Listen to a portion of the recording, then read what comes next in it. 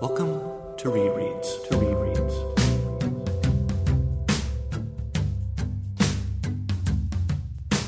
For my few and faithful listeners, thank you for making the journey with me during this whole podcast project known as Rereads.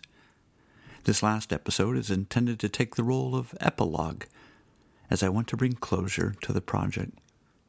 I started Rereads a couple of years ago as I was trying to sort out the many things that were bouncing around in my head. As a grieving parent and one who stepped out of a 30-year call as a pastor and teacher, there was much mental inertia that needed to come to rest and find its proper home. The writing and recording of Rereads did much for me in the way of integrating thoughts and feelings and experiences that have culminated in the last few years. As you have listened, you've observed from the bleachers as I have tried to understand life and faith just a little bit more with the help of these literary companions. So thank you for your patience as I have tried to find words to bring order to some of the chaos. I end where I began, with a consideration of Thomas Merton. Whereas his book New Seeds of Contemplation was composed in the first years of his monastic life, this present book, Conjectures of a Guilty Bystander, came in the waning season of his life. It is fitting to me that Merton sets the prologue as well as the epilogue. So as I end Rereads, I want to leave you with some thoughts that have been helpfully framed by Thomas Merton. How do we think about the world? I'm not asking, what do we think about the world? Although also an important question, albeit one that can reduce our thoughts to mere opinions. What I'm asking is, how do we think about the world? Further, how do we think about ourselves in this world as we consider this world? As we have walked through all the months of 2020 and are now approaching the halfway mark of 2021, I am mindful that there is a lot to think about. Some may suggest that there is too much to think about. It is a tricky thing to not be swallowed by the events of the day and the circumstances of our lives. It is equally important to not fall into a state of apathy and ignorance over the condition of life, both our lives and the lives of others. The ongoing goal of the Rereads project has been to consider authors that have helped me to think about my thinking. Trusted guides who have not just told me what I wanted to hear, but who have had the wisdom to challenge my assumptions over a long period of time. Simply put, authors and books that continue to surprise me. The exercise of rereading doesn't always require great breaks of time in between our considered attention of a certain book. Many of the selections I have made for rereads have had at some point whole decades in between readings. Yet there is a different interaction of the reread experience that I would like to deal with in this final episode. It considers those go-to books, the ones we keep close at hand, the books we frequently throw in the duffel bag and our familiar travel companions, those books that we find to be ongoing, quote, manuals for living. They're the type of books that we read and reread, returning to again and again, not to further inform our knowledge base, but to deepen our understanding of God, ourselves, others, and the world we live in. Such a book is Conjectures of a Guilty Bystander. I guess that for me, Conjectures is not a book I have read, laid down, and then have chosen to reread, but it is a book that I've just not stopped reading. Again, like a manual, I continue to consult its pages. If you've been making the reread journey with me, then you have probably noticed that the person of Thomas Merton is a frequent guest and contributor to the podcast. More than being a Merton fanboy, I uphold his writing as one who changes as the world changes. Not that he molds his answers to the whims of a fluid culture. He'd be a poor monk if he did. But Merton realizes that the world asks different questions as culture unfolds. One of the many things I appreciate about Merton is that this rapidly changing world needs steady souls who can offer questions and considered observations to a culture that cries out in the chaos, "Rah! What's happening? What do I think about all this? How do I think about all this?" In Merton's case, he is a contemplative who cares deeply about God and cares deeply about the world God loves. Writing in the preface of his book, Conjectures of a Guilty Bystander, Merton states, "I do not have answers to current questions. I do have questions, and as a matter of fact, I think a man is better known by his questions than his answers." It might be easy to dismiss Merton at this point, and maybe even turn off the podcast, and assume that the work is nothing but mere sophistry, questioning for its own sake. Like the contrarian front row student who regularly raises their hand and begins every sentence with, "But don't you think?" or "Can I just say?" I don't believe that is what Merton is attempting. I do think that the good father is inviting the reader into a conversation, both a conversation he is having within the pages and a conversation he wants to have with the reader. If one desires a fuller thesis, Merton lays one out in the introductory summary. Maybe the best way to characterize this book is to say that it consists of a series of sketches and meditations, some poetic and literary, some historical and even theological, fitted together in a spontaneous, informal, philosophical scheme in such a way that they react upon each other. The total result is a personal and monastic meditation, a testimony of Christian reflection in the mid-20th century, a confrontation of 20th century questions in the light of a monastic commitment, which inevitably makes one something of a bystander. This is why I believe Merton's title of the work is a helpful reminder of who he is and what he seeks to entertain in this book.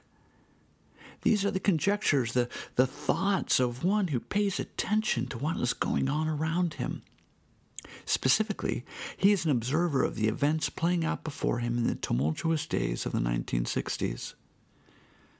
What possible relevancy can a monastic contemplative, one who is even living in a hermitage in his closing years, have upon a culture filled with social and political unrest, racial injustice and outrage, and the escalating violence of Vietnam? To be sure, his is an interesting and unique perspective, and I understand that Merton is not the only helpful observer of his age. That said, his conjectures, I believe, offer us a helpful perspective into our own days of unrest. Merton writes, "Faith is by no means a mere act of choice, an option for a special solution to the problems of existence. It is birth to a higher life, by obedience to the source of life. To believe is thus to consent, to hear and to obey a creative command that raises us from the dead. What could be a deeper motive for belief? We believe not because we want to know, but because we want to be." I have some thoughts. The author puts forth the idea that faith is not simply some pacifier to soothe us through difficult days, a Google search for answers to life's vexing questions. Faith, as Merton suggests, is a yearning mind, a listening heart, seeking the source of life. What I have spoken before is presence, the cultivation of who we are in the presence of God. This is what Merton is speaking to when he says, we believe not because we want to know, but because we want to be. Faith is not merely some, quote, positive outlook. Rather, faith throws us back into the source of all life and being. The hidden wholeness, to use a Merton phrase, the hidden wholeness of life in Christ. The intention of this faith posture is not mere navel-gazing, but a way of being grounded in a shaky culture. For the world needs anchored souls. Merton continues, to be a solitary, but not an individualist concerned not with merely perfecting one's own life. One's solitude belongs to the world and to God. Solitude has its own special work, a deepening awareness that the world needs, a struggle against alienation. True solitude is deeply aware of the world's needs. It does not hold the world at arm's length. To cultivate solitude is not to be a misanthrope. There's a greeting card that we like to buy our introvert friends that says, "This is how much I like you. To buy this card, I had to go out and interact with humans." Solitude opens us up to the presence and needs of others, giving us a greater capacity for compassion. Simply, compassion is nurtured in solitude. The solitary musings of Thomas Merton are a consideration of the ways that human beings interact, even in our broken relationships and cultural systems. As the violence of this last year has played out with all of its resulting protests and counter-protests of Black Lives Matter, Blue Lives Matter, Asian Lives Matter, all lives matter, the following questions are appropriate to ask. Why do we hate? Why are we so quick to vilify, quote, those people, whoever those people may be? Merton names such attitudes and actions as Pharisaism. He writes, Pharisaism is not self-righteousness only, but the conviction that in order to be right, it is sufficient to prove that somebody else is wrong. As long as there is one sinner left for you to condemn, then you are justified. Once you can point to a wrongdoer, you can become justified in doing anything you like, however dishonest, however cruel, however evil. What we seek is not the pure truth, but the partial truth that justifies our prejudices, our limitations, our selfishness. This is not the truth. It is only an argument strong enough to prove us right. And usually our desire to be right is correlative to our conviction that somebody else, perhaps everybody else, is wrong. As I mentioned in the previous episode, the author Ta-Nehisi Coates wrote, "Hate gives identity." In other words, I define myself by what I am not, by what I loathe. Further, my characterizations of people by naming them, tagging them with an identifier, moves them into the category of other. Other than me and my kind who validate my convictions. This can be subtly dangerous. Taxonomy serves a purpose in identifying and organizing organisms. But when it is weaponized to distinguish groups by race, ethics, and ideology, we then are employing a mechanism of hate. When Merton calls out the way of Pharisaism and the nature of hatred, he underscores some of his considerations of the race riots of the 1960s. Again, his thoughts are prescient. Merton suggests that the protesting of blacks brings out, quote, unconscious guilt and fear for many in white America. By way of protest and calling out the evil of racism, whites grow to resent and hate the movement because they are made to, quote, struggle openly with the deadly fear of hating himself. Being told that you participated and benefited from a racist system leads many in white America to become defensive. It is easier to offload those unpleasant feelings on the other, blaming the victim. I would offer that this mid-20th century monk offers us language and helpful insights to navigate the intense, troubling thoughts, feelings of racial conflict, social unrest, and the uncertainty that many have felt in the early 21st century.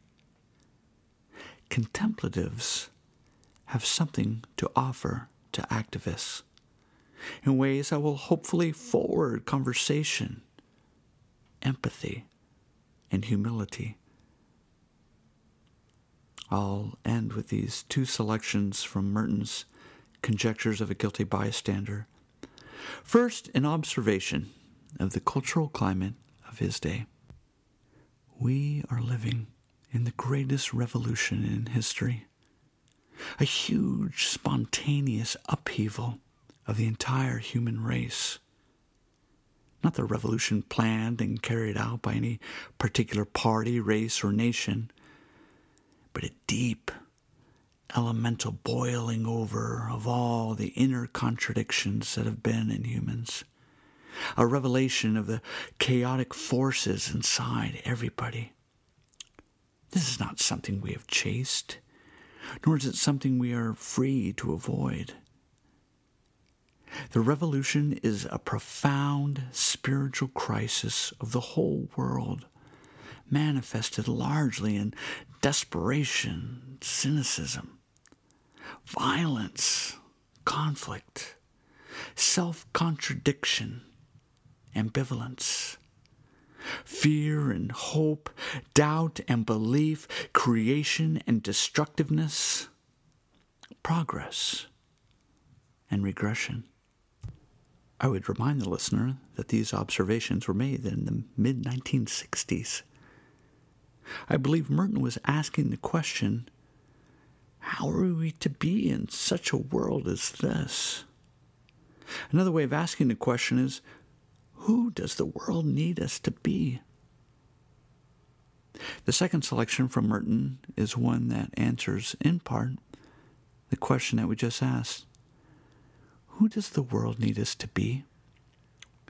It is a prayer, and what I would call a life prayer as we journey in uncertain days.